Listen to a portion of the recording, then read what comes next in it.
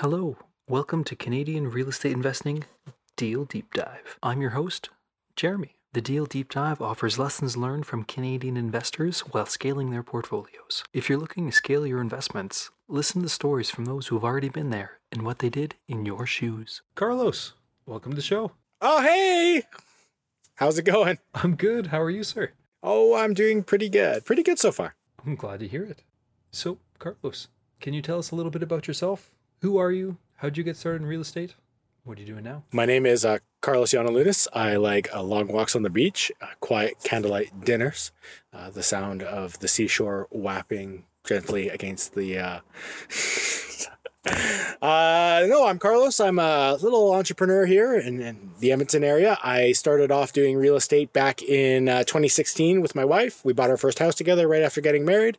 I'd gotten interested in real estate back in like 2011, but of course, it takes a little while to get started when you're like 18 years old. So then I bought another house and another house. Eventually ran into the first problem where I ran out of cash, which a lot of real estate investors run into.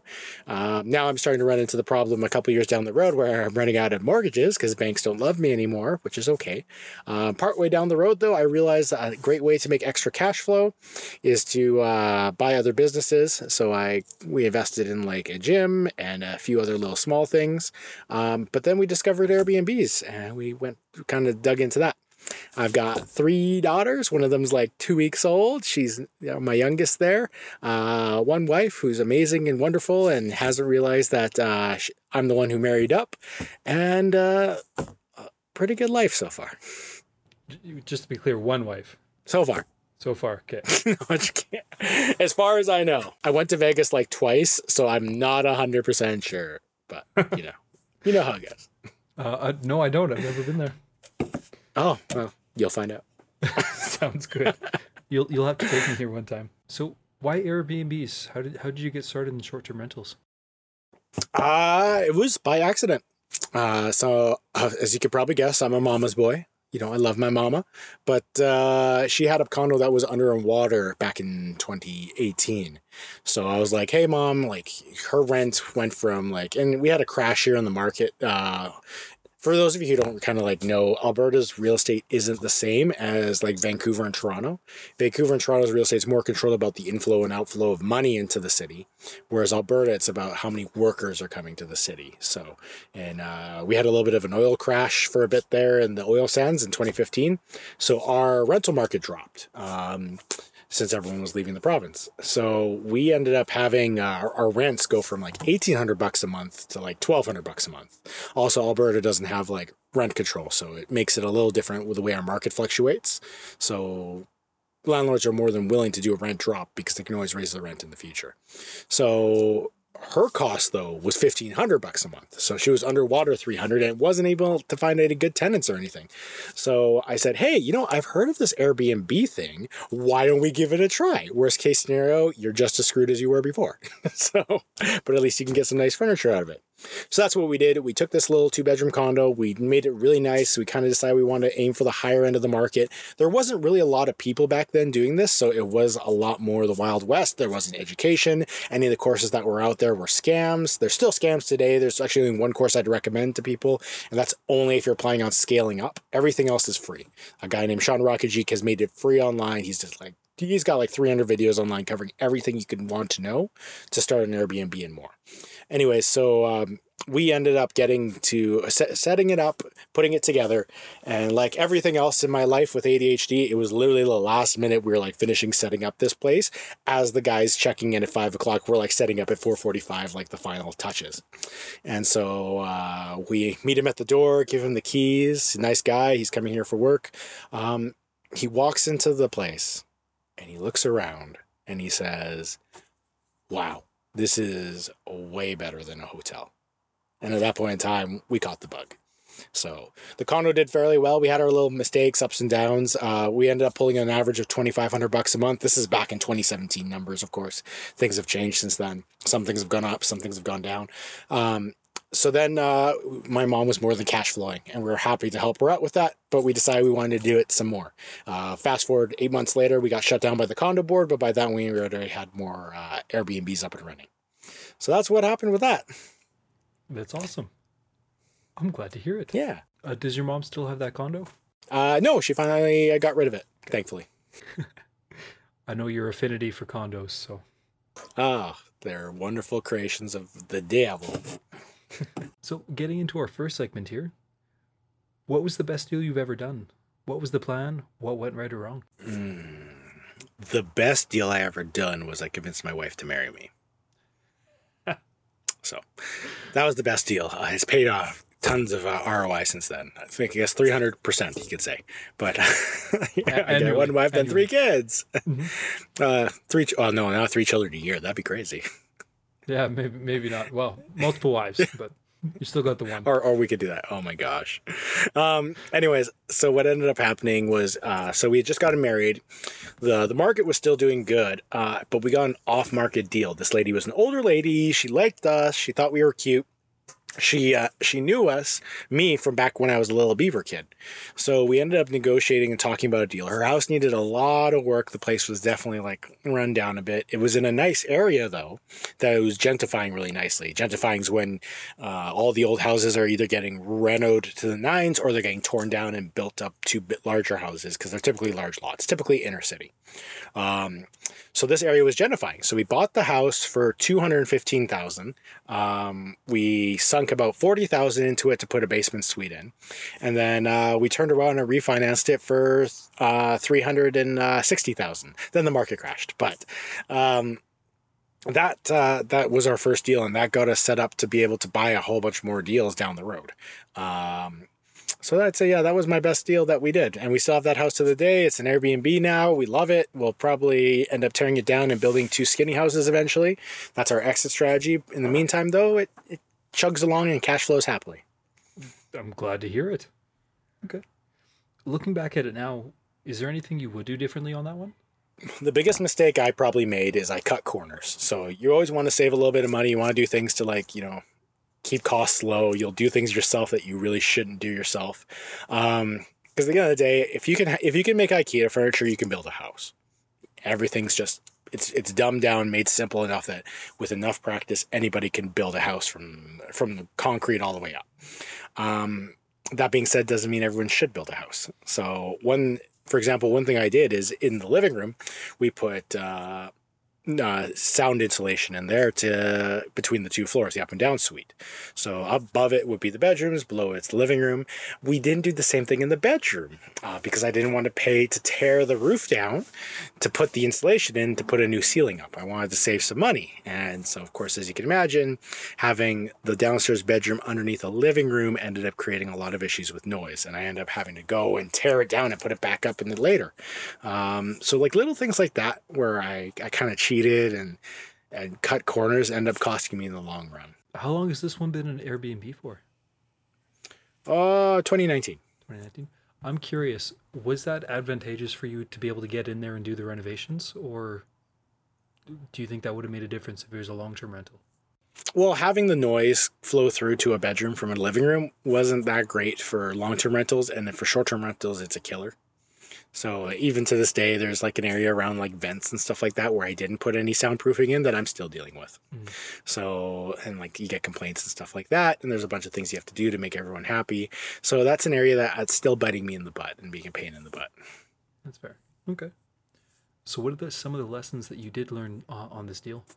Some of the lessons that I learned was, first off, I learned a lot about doing renovations myself, being a landlord. This was my first step into real estate. At the end of the day, you can pay for all the overpriced crap courses you want. You can read all the books you want. You can listen to all the podcasts you want. Until you actually do a deal, you're never going to know even 10%.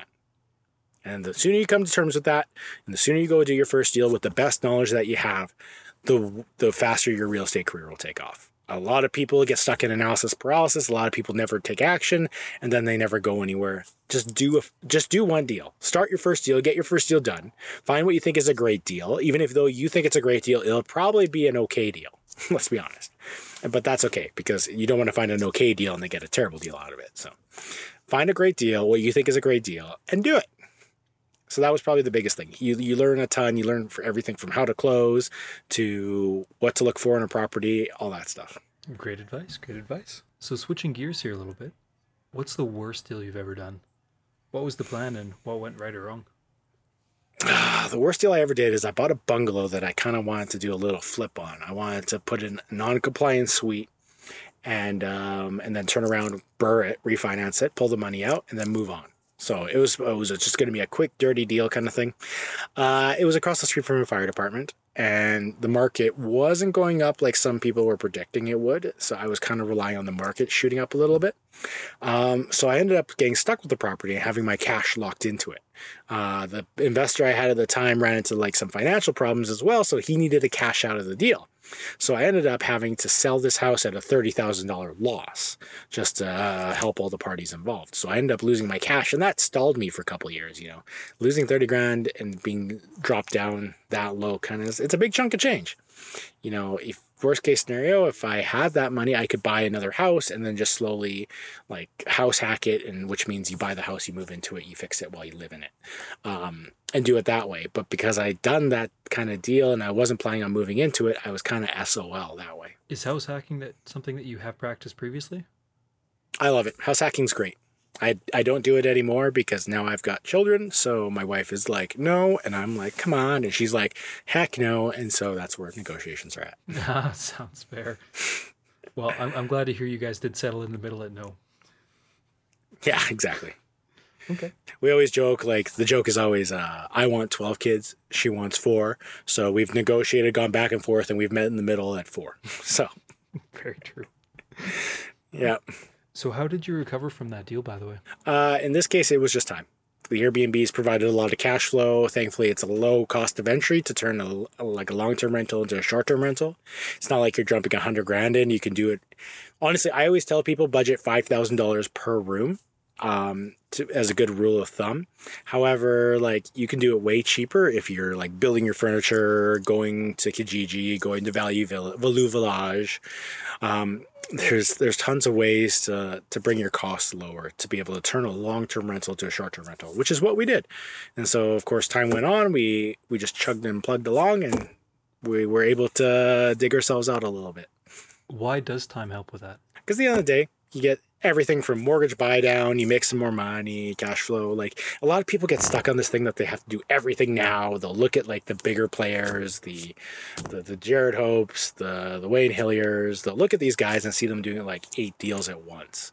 Well, they never did that. And well, unless you're Jared, and then he regrets doing multiple deals at once. Like just do one thing, get it done, move on to the next. Don't worry about doing multiple deals. That will come in the future. Great advice. Great advice. Now, I know one of the things that you and I had talked about actually just before the interview, something about selling time. Would you be able to touch on that there as well? Yeah. So, and when it comes to describing short-term rentals and long-term rentals to people, a lot of people think that short-term rentals are like long-term rentals or long-term rentals like short-term rentals, that they're very similar. And the reality is there's only one thing they have in common, and that's what you're selling, which is time. So when you buy real estate, you're buying an asset, but you're also buying a business. You're in the business of a timeshare. So with traditional real estate, you're taking a bulk amount of that timeshare, so like a year or a year, and you're selling it to somebody. You're saying, hey, you're permitted to have the time in this space for 1 year in exchange for $2,000 a month. So, if you're doing a yearly contract, it's $24,000 divided up into 12 payments for $2,000 a month. So essentially, you're doing the big bulk sales of time to somebody for a property. When you're doing short-term rentals, you're doing the same thing, except you're doing tiny segments of time. You're doing essentially, instead of doing retail sales, you're doing wholesale, you're doing retail. So you're decking up the place, you're providing value to the place, and then you're selling it in blocks as short as one night. So you're selling it daily, essentially. So you're able to charge more because all of a sudden it's flipping around.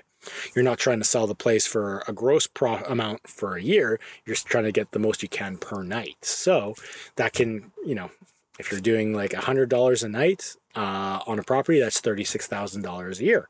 That's a 50% increase to the amount of revenue you bring in. If you're doing $1,000 a night, that's $365,000 a year.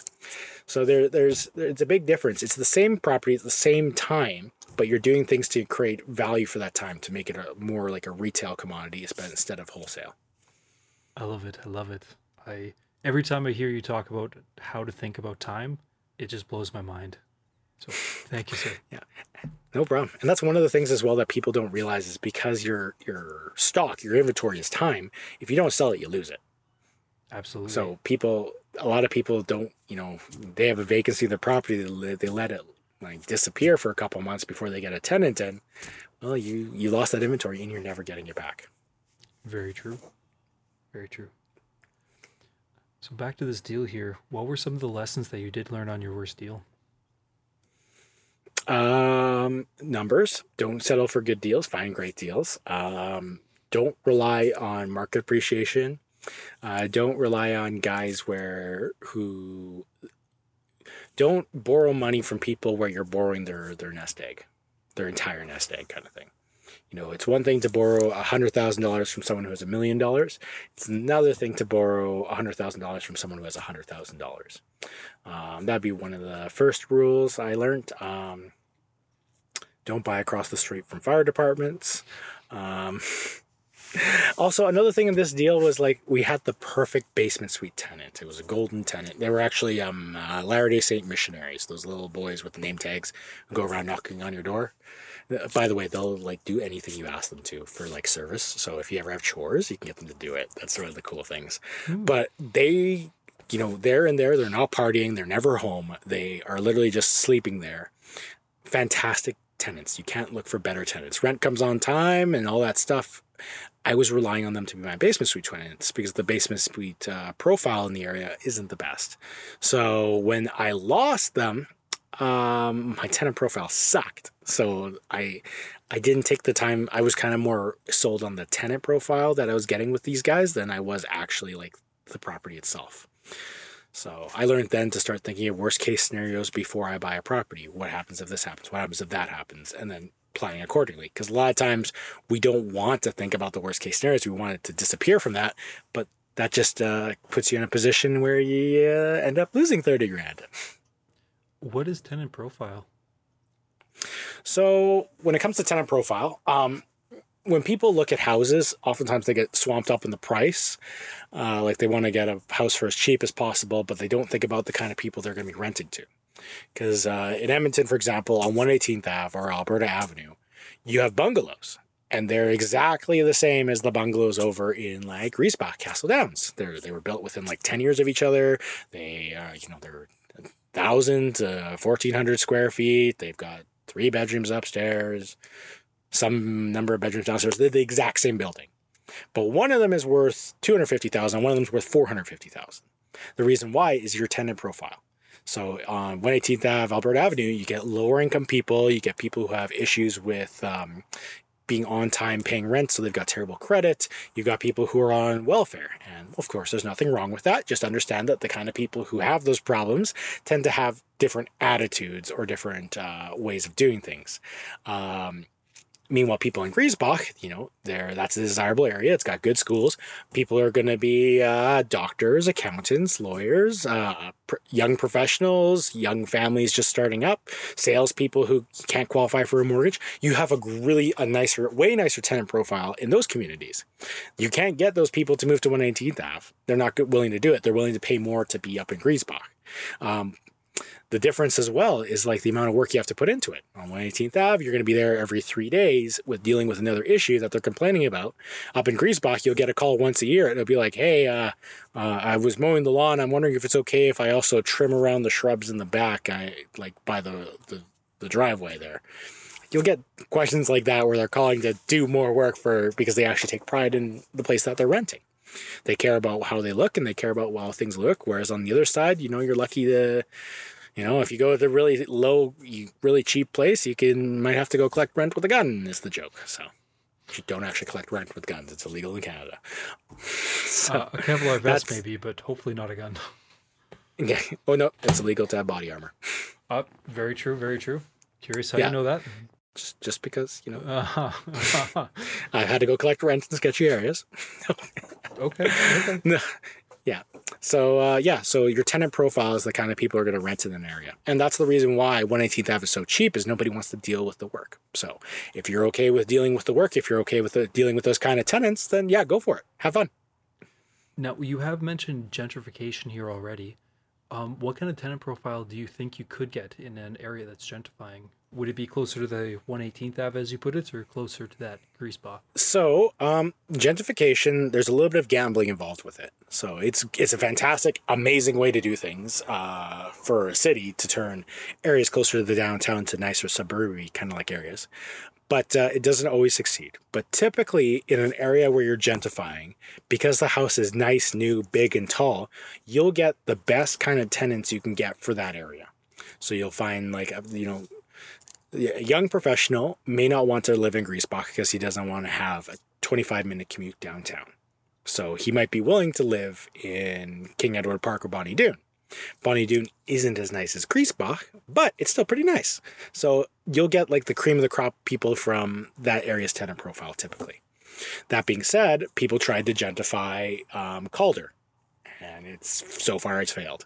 So the kind of people you'll get in Calder will people who are either typically, you'll get a nice person who's ignorant of the area, or you'll get, the best of the, maybe like the upper part of the lower income area. It sounds fair. Sounds fair. Now, one other thing I did want to touch on here is you were mentioning not to borrow somebody's entire nest egg. A part of it is fine, but you said not all of it. Why is that? Well, there's two parts to it. One of them is the moral part. Like, obviously, that's their nest egg. They're relying on you. You don't want to put all your eggs in one basket. You don't want to have their entire life savings reliant on you. Obviously, it's different if you're really skilled and stuff like that. You know what you're doing. You have your systems in place. But when you're first starting out, you're going to make mistakes. Don't make mistakes with someone who can't afford for you to make mistakes. Look for somebody who has a little bit more, who's willing to take more of a gamble. Because the reality at the end of the day is you're a risk. Like, every single investor is a risk. You got to look at the risk assessment for each person. Somebody who's got a ton of experience is fairly low risk. They can put their money into you. Somebody who this is their first deal is very high risk. So you want to make sure that the people you're borrowing money from can afford to take that risk. Either let them have a lot of money in the bank, or if they're young.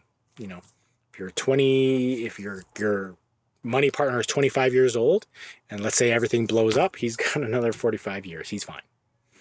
So you gotta check those things out and make decisions accordingly. Sounds fair. Great advice. So we'll switch gears here and move into our second last category. What advice would you give to new investors in your area who are looking to scale their business? So if you're looking to do long-term rentals, there's a saying where it's your network is your net worth. So go connect, meet people, get to know people. Like, you see this guy I'm talking to right here, this guy, he will have coffee with anybody. And he's a great center of influence. Find the people who are center of influences who could introduce you to people and just become friends with them. Don't go into a real networking event going like, I'm here for money, I'm here for money, I'm here for money. Go in there to like get to know people, to talk to people, develop a reputation yourself. That's another thing as well. Like, develop a reputation. I'm called the Airbnb guy just because I do Airbnbs. Is it my whole business? No, but that's how people know me, and that's fine. That's my brand right now in the Edmonton area. So be one of those, figure out something that's unique about you, whether you're a flipper or one wholesaler, and dig into that. I'm not the only Airbnb guy in Edmonton. There's a couple of other ones kicking around, but among certain circles, I'm the Airbnb guy, and other ones, I'm just one of the Airbnb guys. That's fine. Go develop a reputation for yourself for something. Even if like you're new and you're starting out, be the reputation of being the really eager guy who's just really eager and excited. Your reputation will change with time. Develop a brand of giving extremely firm handshakes. Something to make you stand out. Wear funny suits. Not too crazy, but something that makes you stand out. Wear a bow tie. That's an easy one. Wear a bow tie instead of a regular tie. Everyone notices a bow tie. They're beautiful. Awesome. I'm going to wear a bow tie next time.